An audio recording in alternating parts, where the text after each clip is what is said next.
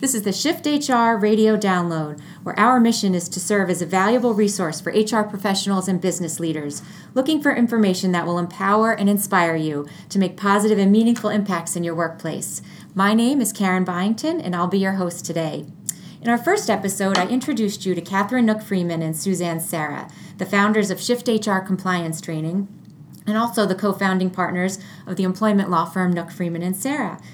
I'm happy to say that I have them both back with me today. Welcome back. Thank you. Thanks, Karen. Happy to be here. So in that first episode, you provided our listeners with a top 3 list of priorities for 2017. And at the top of your list, you had updating your training programs in light of what the EEOC had come down with in their new guidelines. So I thought this would be a great opportunity for us to dive deeper into that EEOC report that came out and really what was the source behind it and what their mission was in creating it in the first place. Great. So do you mind telling us a little bit about that? Absolutely. So it's actually very exciting for us employment lawyers. This is the first task force report of its kind. So what happened was the EEOC was very troubled by the fact that despite the fact that sexual harassment's been illegal for over 30 years, that the number of charges is continuing to grow, and that despite the education we've been doing to companies about training, that the number of sexual harassment cases don't seem to be decreasing. So the EEOC actually put together the first task force of its kind, which was charged with a very specific mission, which was to go out and to interview companies and to try to figure out why sexual harassment complaints and charges are not decreasing. And the task force was 16 experts from all different fields: academia, labor, representatives from employers, representatives from employee side, and they spent a year and a half doing extensive research to try to identify some of the reasons that sexual harassment charges don't seem to be decreasing, and issued a very detailed and lengthy report that's been very illustrative to those of us in the field. And what was great about that report was that they went beyond the legal focus and they really looked at and analyzed the causes and effects of harassing behavior in the workplace and had a large discussion on what could be done to prevent it. So it was very proactive in its approach. Right, and the findings are very practical. Mm-hmm. Right. So when they were investigating, did they find out why there'd been no improvement in the past? Were they really able to take research that had happened before and figure out why? Well, what was surprising and a little bit troubling, again, to those of us that specialize in this area is that the task force found that really the research in this area has very much been lacking and that there's not a lot of research to rely upon. In large part because companies aren't necessarily comfortable sharing their information and their statistics. So the task force spent a year and a half doing its own investigation and detailing its findings in the report. Right. So, and the good news, if I can add to that, is I think what we're seeing now at Shift when we're interacting with companies who are looking to do this type of training, whether it's preventing harassment and discrimination, whether it's raising unconscious bias awareness, now they're asking the question, what can we do to measure our training to make sure it's effective? So I think there is a change in mindset, and we're seeing more and more employers who want to figure out a way to measure and want to figure out a way to analyze whether their training is effective. Right. So in doing all the research over the last year and a half, what were some of the major findings that they found? Well, one of the most troubling findings was that workplace harassment remains a consistent problem for most businesses in the United States. In fact, 1/3 of the 90,000 charges that were filed with the EEOC in 2015 included an allegation of harassment. And so, that's a troubling statistic. Equally troubling is that despite the fact that the charge numbers are remaining consistent, is that they also found that workplace harassment often goes unreported. In fact, the task force report said that 3 out of 4 individuals who experience harassment in the workplace never even report it. So those two statistics taken together were very troubling. And again, that's why the findings and the recommendations are so important, because the results were that sexual harassment is continuing to be, and other types of harassment are continuing to be a real challenge for companies. Yeah, still staying a problem. And why do they think there's so much underreporting? Were they able to figure that out? They believe it's a combination of lack of training, so that they're not getting the information out to the workforce about how employees can protect their rights, where the lines are drawn and who to report complaints to. And then I think also they found that a lot of employees are concerned about retaliation, again, which is something that can be addressed through the right type of policies and the right type of training. Right. So these, like you said, these statistics are pretty surprising that in all this time there has not been the improvement that we were expecting to see. So is the EEOC really saying that it's a company's moral and ethical obligation to change culture, or is there more to it? I think it's a combination of things. So obviously there's a legal impetus to try to address this issue because, the sexual harassment and the other types of harassment charges can be very, very expensive.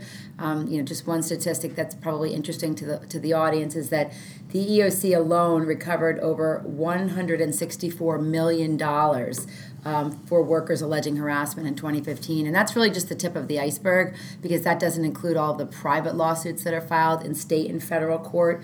So there's obviously the legal imperative for companies, but there's also a real business case for preventing harassment in addition to the legal exposure. There's a lot of evidence that shows that when there's harassment in the workplace that employees have reduced productivity, there's increased turnover. It definitely dampens employee morale on all sides, not only the person that's maybe the target of harassment, others that are also witnessing it. And also a big issue for a lot of companies, especially large publicly traded companies, is the reputational damage that even a claim can do if the facts leak out and get exposed in press and social media. Yeah, and they're concerned not only from the perspective of their clients, will this damage their reputation with respect to their clients, but also will it brand them as a place where nobody wants to come work when they are seeking a diverse and inclusive environment. We were talking to one employer about, the impact on their clients, bad PR if they're sued for harassment, discrimination, and they said, yes, that, and of course, we don't want to be known throughout the graduate schools, the MBA programs as the place nobody wants to come work because it's not a welcoming place. So that's a great point, and especially with apps like Glassdoor out there where it's so easy to get information about prospective employers. It really the reputational harm is something that I think a lot of companies are very much concerned about. Yeah, I've read that, and a lot of HR magazines are reporting on that as well, is that Glassdoor and social media and the coverage of this really affects their recruitment, and all these top companies are wanting the top employees, and they're really getting pickier about where they're willing to work. So absolutely, it's an interesting dynamic. Yeah, in the world of social media, it's just so easy for even allegations to get publicized, and so really the reputational piece is a very important part of why this stuff needs to be addressed. Right. So if a company recognizes this and they really want to do the right thing, what does the EEOC recommend? Well, it's interesting. This question is something that we asked ourselves a few years ago before this report came out.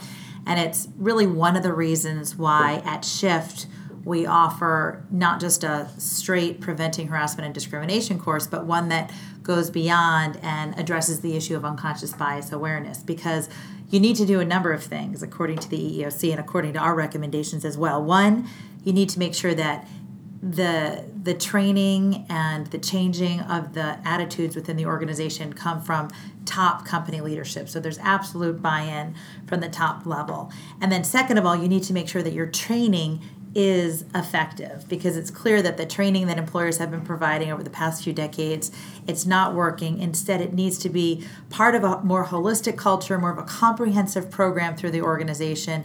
There's really a drastic change between what the EEOC is saying now in this report versus previously. So they're saying you need to be training your workforce multiple times a year, not once every 2 years, not once every couple of years, not even once a year. They're saying multiple times a year. You need to have a comprehensive training program, and you need to go above and beyond just discussing the legal requirements of harassment and discrimination, whether it's going further and addressing issues of workplace respect, workplace civility, or addressing those issues that I mentioned earlier about raising awareness of unconscious biases in the workplace so that the training can become more effective in impacting behavior within the workplace.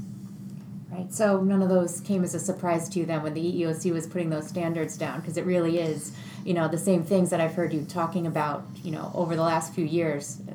Absolutely. Shift, and even before that at your firm and what you were recommending to your clients. Absolutely. I think probably the biggest deviation, just in terms of the specifics, was the recommendation that training be done multiple times a year. That was the only thing that, just the timing of the training. We've always recommended that to clients, but to have the EEOC issue it as a best practice, I think, is really helpful in trying to get us to, convince our clients that it's worth spending resources on training. Right. So one of the biggest deviations from what had been known as the standard in the past and what companies were kind of comfortable knowing every other year might be acceptable, and now that's sort of shifting. Yes, exactly. And another big one that not all companies were doing previously, which is really essential, is making sure that the training program that they give to managers is truly directed towards managers and the issues managers face on a regular basis. So, for example, teaching managers how to respond to complaints that might come to their attention that might not necessarily be called a complaint. It could be a concern an employee has. It could be an issue an employee has. But if it looks or smells like a complaint, even if it's not called a complaint, managers need to know when to identify those things as complaints and then know what to do to them. How do they handle it? When do they escalate to human resources? When do they get others involved versus when do they handle it on their own? So that's a big area where training really needs to spend a lot of time to educate managers. Got it. So in addition to differentiating between employees and supervisors and changing the frequency that you might be doing training, what are some of the other things you can remind listeners that the EEOC is recommending as changes? Yeah, another big one, and it never really ceases to amaze us how many employers don't do this, is that you need to train all your employees. And that's part of the reason, truthfully, why online training has become more of a necessity, because if you're an employer with 10,000 employees or 40,000 employees or even 1,000 employees, you can't necessarily afford or make it administratively feasible to train every employee in person. But the bottom line is, if you're choosing only to train your managers because you think, well, that'll at least help set the tone, the problem is you've got potentially hundreds or thousands of other employees who don't necessarily know what's prohibited by the policy, who don't necessarily know where to go to report concerns or ask questions about the policy. And so you're completely leaving yourself exposed if those employees who haven't been trained have issues in the workplace. So you really need to be training all of your employees. Start with the top down, but you need to train all of them somehow, some way. Absolutely. And one of the things that the task force highlighted, which we've always recommended, and which the shift training does, is that the training should go beyond just providing a legal analysis or legal explanation of what's prohibited, but that it should provide real-world examples of behavior that is acceptable and behavior that's unacceptable. And so we've built the shift training in a way, actually drawing on our years as employment lawyers and using facts from real-life scenarios and real-life cases that we've encountered over the last 25 years, so that we're really demonstrating for the learner the types of behaviors that they see every day and what's acceptable and what's unacceptable. Right, so it's really going to ring true to them as opposed to being stock scenarios that they're so trite they don't even pay attention to anymore. Absolutely. We made everything very nuanced so that everybody would come out of this training learning something that's brand new, which is one of the things that we were intent on when we built the training, creating all these aha moments as the learner goes through the training. Mm-hmm. Right. And like you said, the other unique piece of the shift training, which is something that the EEOC kept going back to, is that you have to go beyond just the prevention of harassment. You really need to talk about overall culture. It needs to start from the top, and whether it's civility or unconscious bias awareness, to really get to the root cause of why people are behaving the way they are. Until you do that, you're not really going to see that shift in behavior that I think companies are really hoping to get out of their training. Absolutely. You hit the nail on the head. All right. Great. So if our listeners have more questions about the report, or they want to talk to somebody in more detail about the training that you offer at Shift, how can they best reach out to you? Well, we have a team of subject matter experts, and they'd be happy to answer any questions that our listeners might have, or take the time to talk to them about their existing training programs. We could even show a demonstration of our online training, which not only covers the harassment discrimination, but digs deeper and addresses those issues of unconscious bias awareness. So for any listeners interested, they could call 1-800-790-5030 or go to our website, GetShiftHR.com.